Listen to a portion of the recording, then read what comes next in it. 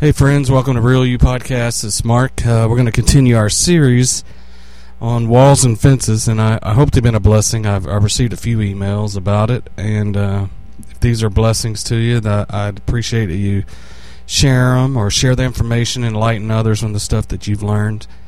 And by all means, it's open dialogue. If you have different ideas, if you have other ideas or more insight, let me know. That would be awesome. I'd like to share it. But we left off last time talking about a certain kind of wall, and we want to tear down the walls. We want to learn how to build fences that have gates, that have safe boundaries. And we talked about the idea that being vulnerable and transparent doesn't mean that you don't have a fence, you don't have no boundary. I mean, that's not true vulnerability. That's just stupidity, letting people just march in and do and take. If that's what you fear, then you're listening. You don't really have all the information yet. I mean, a lot of people think to walk this the fullness of what the Gospels say. It's just to lay down, let people use you and abuse you and walk all over you. Well, that exactly is not the truth. You got to have healthy boundaries in your life, fences and gates, and gates let me determine who's going to come in and out. We've already talked about that. We left off last time talking about the idea of blindness as one of the issues of walls, of not growing forth and not letting people in. There's this issue of blindness, and Jesus talked to the Pharisees a lot about their blindness, and obviously they weren't physically blind. In John 5, I believe it says that he told the Pharisees, you chose not to believe me. You haven't believed the people we've sent. You haven't believed the prophets. You don't even believe the signs and wonders. You're so confused. It's like blindness to this level is really hard to overcome. See, it's one thing to not know the truth or not know an element of truth, or I hate to say the truth. A lot of people say truth is relevant, and a lot of people believe truth is absolute. Well, it's absolutely relevant. It's both. There's absolute attributes that don't change, but you don't know them yet. And unless your truth is relevant, absolute doesn't matter. So it's absolutely relevant. And what I'm learning is that for an example, when I started 30 years ago, I believed a certain thing. You couldn't have talked me out of it. No way in Hades. You could never talk me out of what I thought I knew about God and what I thought I knew about myself and about everybody else and about the church. But over the years, life and experience and wisdom and being mentored and hanging out with people and learning and listening and walking has helped me overcome or open my eyes to deeper truths, I want to say. Not that I reject the ones that I used to have, but I've enhanced them. And so the truth, a lot of people say, well, the Word of God is absolute truth. Well, yeah, it is. But what you're really, honestly, what you're really saying is my interpretation of what I'm reading right here is the absolute truth. And I agree with that. That is your absolute truth, but it's got to be absolutely relative. It can't be an archaic fact that keeps you, and it can't be an excuse from you growing on. And what you're going to find as you walk this walk, you're going to find that your theology changes, your perception changes, you begin to soften. Just time alone softens people. I was telling my wife the other day how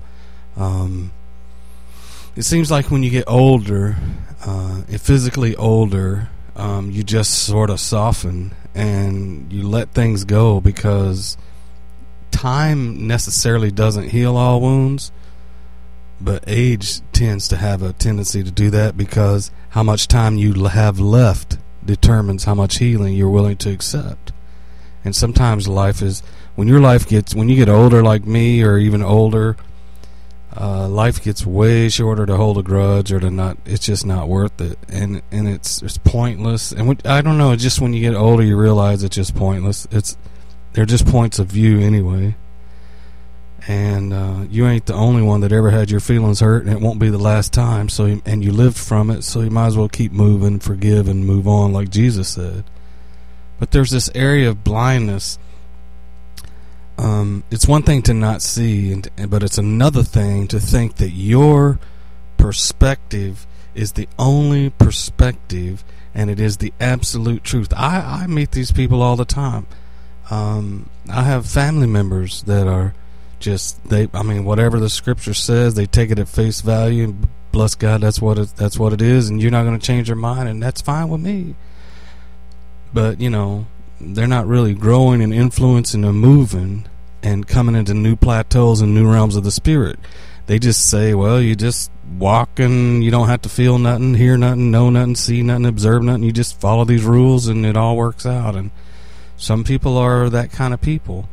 Some people are very relevant to the time, and some people are rules oriented and principle oriented and like that. But somehow you got to marry the both.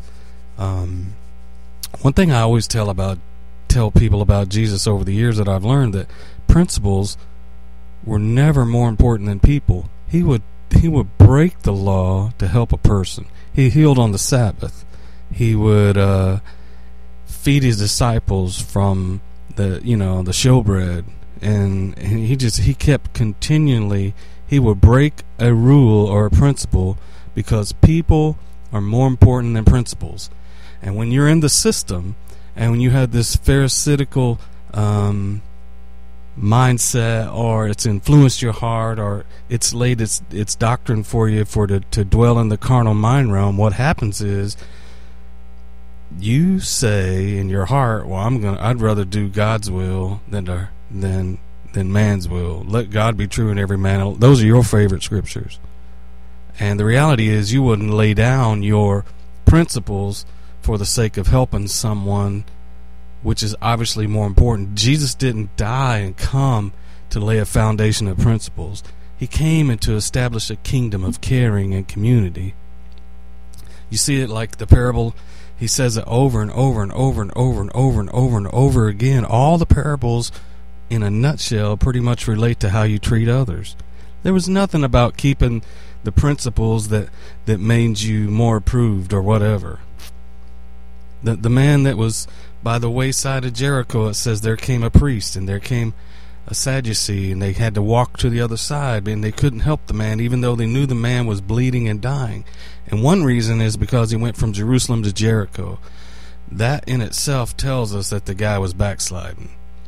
All right, and he was on the way back to Jericho, which is the world, from Jerusalem, which is the church, and the Pharisees and the Sadducees would not so much give him a drink of water because their principles kept them from helping him, because they knew, basically because their principles, he deserved everything he got, and that I can't interfere. He's just stupid and ignorant. He shouldn't have went back to the world.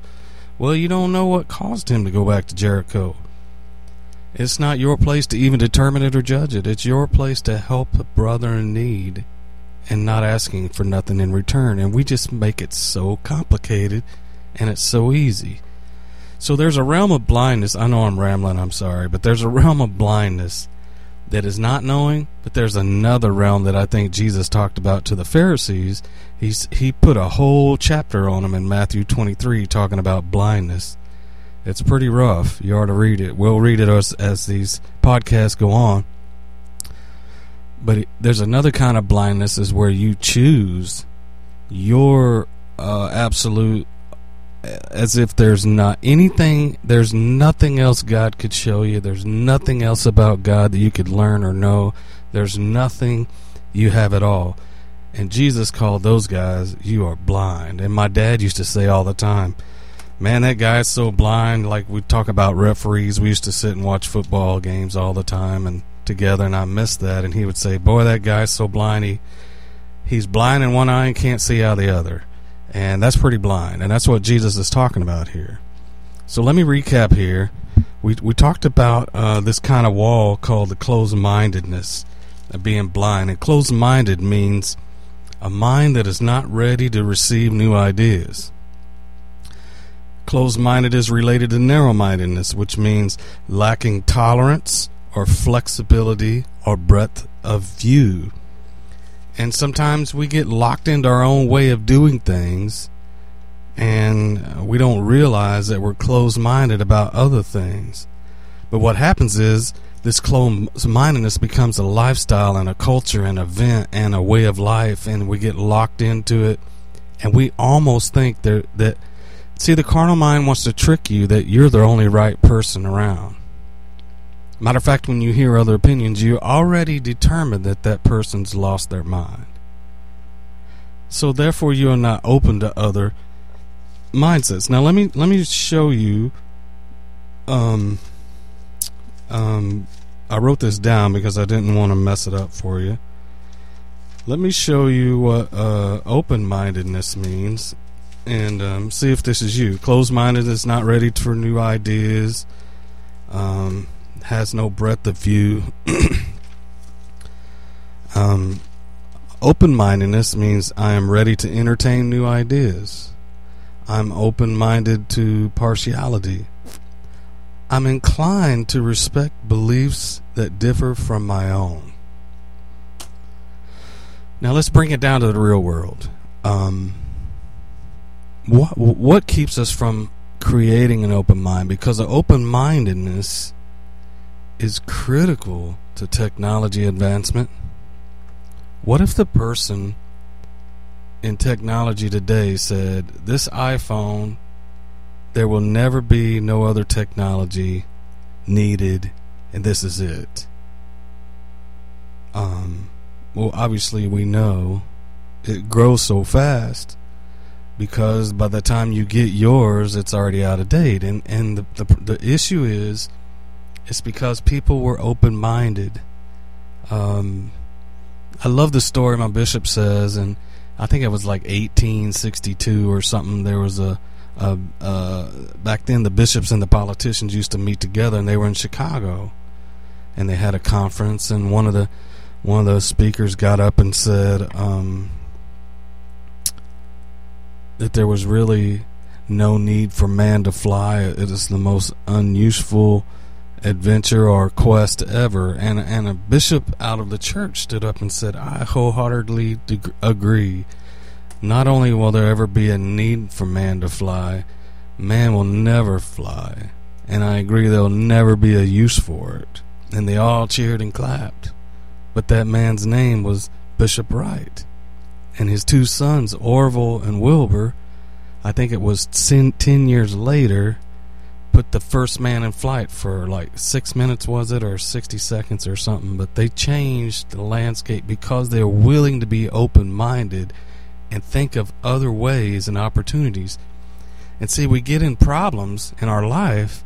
We get in relational problems. We get in every problem in our life can be, I think it can be helped in a lot of ways by our ability to be open-mindedness. Open-mindedness, now remember, it don't mean I just swallow everything that comes my way, but it means I am ready to entertain new ideas. And so when you have relational conflict, sometimes the conflict becomes because you have your stance, the other person has their stance, and there's no understanding of points of view. And sometimes you just have to be open to new ideas, new ways of doing things, because your goal is to get the thing accomplished. The how you get that done is irrelevant, really. And that's not situational ethics, and that's not humanism. That's just common sense. We have bought this hook, line, and sinker that you have to do and do and do all the do's and don't do all the don'ts, and then God will accept you, and only the good people go to heaven and all the bad people go to hell. And friends, let me tell you, that came straight out of Aristotle, and it was adopted by the Pharisees, and it's been ingrained into our life our whole life. Do I agree with it in some in functionality? That's probably true at some levels, but if you live by that rule, you're going to be judged by that rule. So if your life is all about principles, then principles will punish you eventually down the road. The very principles that you say can be broken, this is the stance, I won't change, that very thing will be the one that judges you. You just watch and see. So what we have to learn to do is be flexible. Open-minded means flexible. Just be open to new ideas. I'm not saying you have to buy into it. I'm not saying you have to agree with it. I'm not even saying, but see, here's my idea. And this is the idea that I got. When I was doing this study, I couldn't understand why people weren't open-minded. And I guess really honestly, I wasn't either. 10 years ago, well actually 11, 14 years ago, I was in an absolute realm where I thought I knew everything about the Spirit of God and how He moved, and this is what it looks like, and this is how you get it to going, and this is really the good stuff, and this is really, but I had no idea about the real life, about relationships and raising families and doing all this stuff. And so I just I majored on the minors and minored on the majors, and I just missed the boat. But I kept asking myself the last couple of weeks, what would keep a person from being open-minded? Why is it so challenging to just be open to new ideas? Because honestly, if you worked in the technology sector or the engineering sector or business sector world, you would get paid more for your open-mindedness than your closed-mindedness. A closed-minded person, which would be a principal-type person, they would probably work well managing people and systems. A manager is someone that has all these rules laid out, and they come in and they enforce all the rules. That works well. That some people's personality is like that, and they work very well. They don't like change. They don't like. They're very comfortable in the realm. But there's other of people that are inventors, that are open-minded, that are free thinkers, that are flexible in their thought processes about how things should go. And so every event that comes in their life, they're trying to recalculate and reinvent, keeping the same principle at hand, but yet a different way to do it. And we tell people all the time, God's holy, and His message and His integrity of it never changes, but the method does. Now you got to understand, the way we do church today, as opposed to the way we did it even 30 years ago, it's changed. That would have never happened without open-mindedness. And see, there's a whole generation behind us that don't think like us. And honestly, it's frustrating for our children, because when we were children, we didn't like the way our parents think. We accepted it. We lived by their rules. We did whatever. But I guess what I'm saying is, you have to give people the flexibility to all you're looking for is the end result.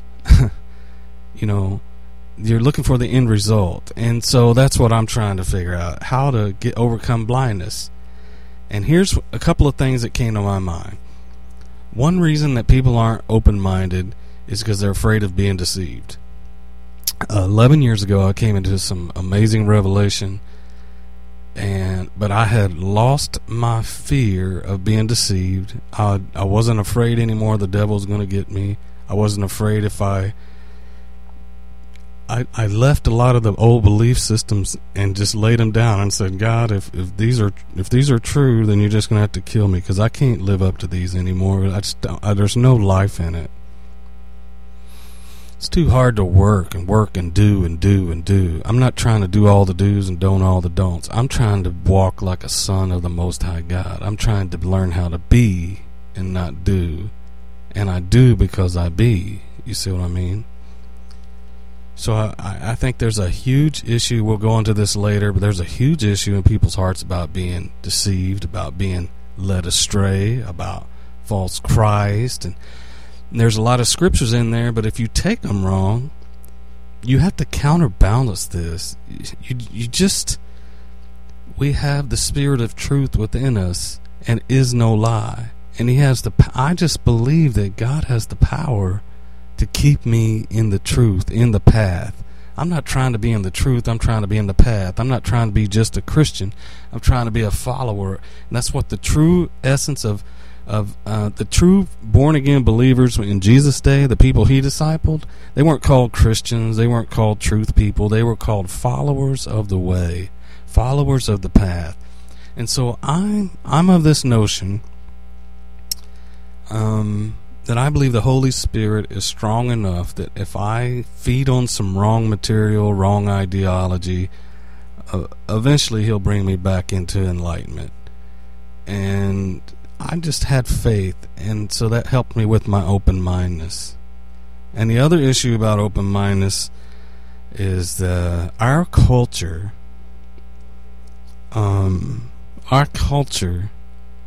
subtly teaches us through our ideologies, through our church experiences.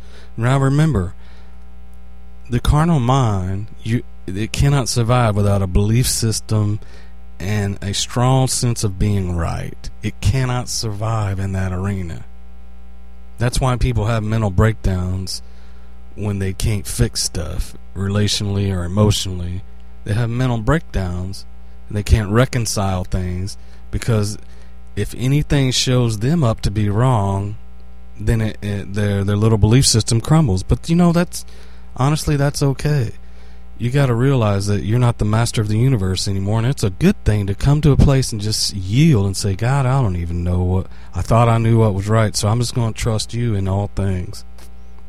I'm going to try to follow the Spirit. And when you think about our culture has a subtle message. It comes from the politicians, it comes from our schooling, it comes from our churches, it comes from the friendships, it comes from the people we hang with, and we all hang out with the like-minded people, so we keep reinforcing our belief systems. And one of them is, what I'm learning is, if you are labeled as an open-minded person, in our culture, you are perceived as a wishy-washy person. You are perceived in the church as a double-minded man, as a situational ethics kind of person. You don't really have any principles. You have no moral compass, no moral guides. You are weak. You are liberal. You have no faith. You are unstable. You are not trustworthy. And most of all, God forbid, you might be a sinful person because you don't have any backbone. And that's not it at all. I am desiring to be open-minded. And here's my challenge. Here's my exercise into entering the open-mindedness. And here it is. I don't like politics. I don't it's just my opinion. It's not gospel, it's not God. But I think it's part of the system of the religion and the politics and the culture has all come together to form a neat little shell which we hide our carnal false self in. It makes us feel good and makes us feel right. And so the carnal mind can't survive without being right. That means someone else is wrong. And number two, it has to label everything. And so open-mindedness is left, and open-mindedness wants to kill babies, and open-mindedness is liberal, and open-mindedness has an agenda, and you see what I mean? It's a subtle message. When the truth is, well, we can't even really talk about politics, can we? So I just find a lot of it very, very, very ironic. Let's just leave it at that. But rest assured, when your belief system and your religion and your politics and your culture and all that gets wrapped up into one, you can be hidden within that, and you are not right wing. You are a child of the Most High God. You are a kingdom person. You're a person that puts people above your principles, people above your religion, people above your politicians, people above your work. You know, that's the kingdom of God. And so I think what limits people from desiring to be open-minded, and I'm going to leave you with this thought. I know I went a little longer today, but it's been a while. It's been on I've been chewing on this and waking up at night and thinking about it. First of all, I want to become more open-minded, but yet be more. I think what's happened is I become more open-minded, but became more assured of what I believe for me now in this moment. And here's my acid test. You can go on Facebook, and this is what really got me going on this whole series. You can go on Facebook, and you can post any little thing that you know is gonna people are gonna disagree with. Which, let me remind you, it's my Facebook page, and it won't be long. Within the day, you'll have all these people that creep up on the page and they start spewing their opinion of whatever you said. And I try not to be controversial. I try to challenge people to be more spiritual, more enlightened, more caring. But every once in a while, I get in my human side and I just, want to share a thought, and people will post on my Facebook all of their opinions and all of their whatever. But my problem with this is, while I certainly am open to their point of view and most times see most of it, and I understand where they come from and I understand where they get it, my desire is they get this information on their own study and their own digging out. I fear that people's opinions of life and all this comes from other people and they don't seek it out themselves, just like the people in the church take everything that's taught them and never seek it out themselves and never make it their own. But my issue with the closed-mindedness is a closed-minded person will quickly tell me where I'm wrong and quickly tell me their opinion with passion and zeal and fervor, but they will never allow me to share my point of view. A closed-minded person never really truly comes to say, well, I see your point, I see where you're coming from, I disagree, I still love you, we're going to have to agree to disagree. That's what's lacking in our world today. That's why our country's going down the tubes, is because the congressmen, one from the left and one from the right, and it just reminds me of the good tree and the evil tree, the good and evil, and they both grew on the same tree and they couldn't get along and there was nothing but death in it because they couldn't work together. They couldn't even agree to disagree. They disassociate themselves as, the right wingers are one thing, the left wingers are another. But we do the same thing in our culture. And so today I just want to leave you with a thought that an exercise in open-mindedness. Be willing to see another's point of view without fear of being deceived. Like some people think, if I have a gay friend, they almost tend to, now they don't say this, but they tend to think, oh my God, I don't want the gayness to rub off on me. Which is the dumbest thing I ever heard. But it's not as dumb as it used to be. I used to think that way. I used to keep my children from these people. I'm not even lying one bit, because I was afraid it would influence them. But now I know, so I'm enlightened a little bit. And so, a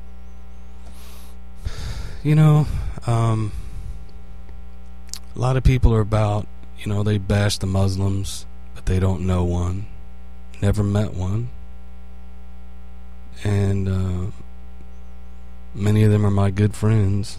I'm not afraid of being Muslim. It's made me a better believer by knowing Muslims and learning their culture.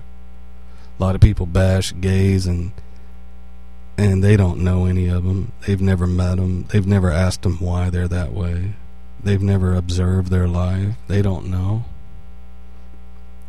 And it's just disappointing that all we tend to do is keep propping up our sense of self-rightness.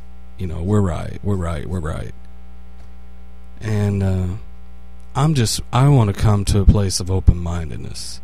And that doesn't mean that I change my opinion of who I am. And it doesn't mean that I change my belief, but I'm open to it. But what it really means, what's going to happen for you is your problem's going to get a lot smaller. You're going to be more open as far as expanded. You're going to learn a lot more about God, and you're going to learn more about yourself and more about God than you ever dreamed in your life. So I hope you take this with a grain of salt. I didn't mean it as a challenge, but it is challenging our culture to be open-mindedness. And we know the challenge set before us, but it is a wall that I'm refusing to live behind. And I am willing to receive other people's opinions and criticisms and insight and help and concern. And I hope that you do the same. All right. God bless, and we'll just keep tracking with this. If you're willing, that'd be awesome. Bye-bye.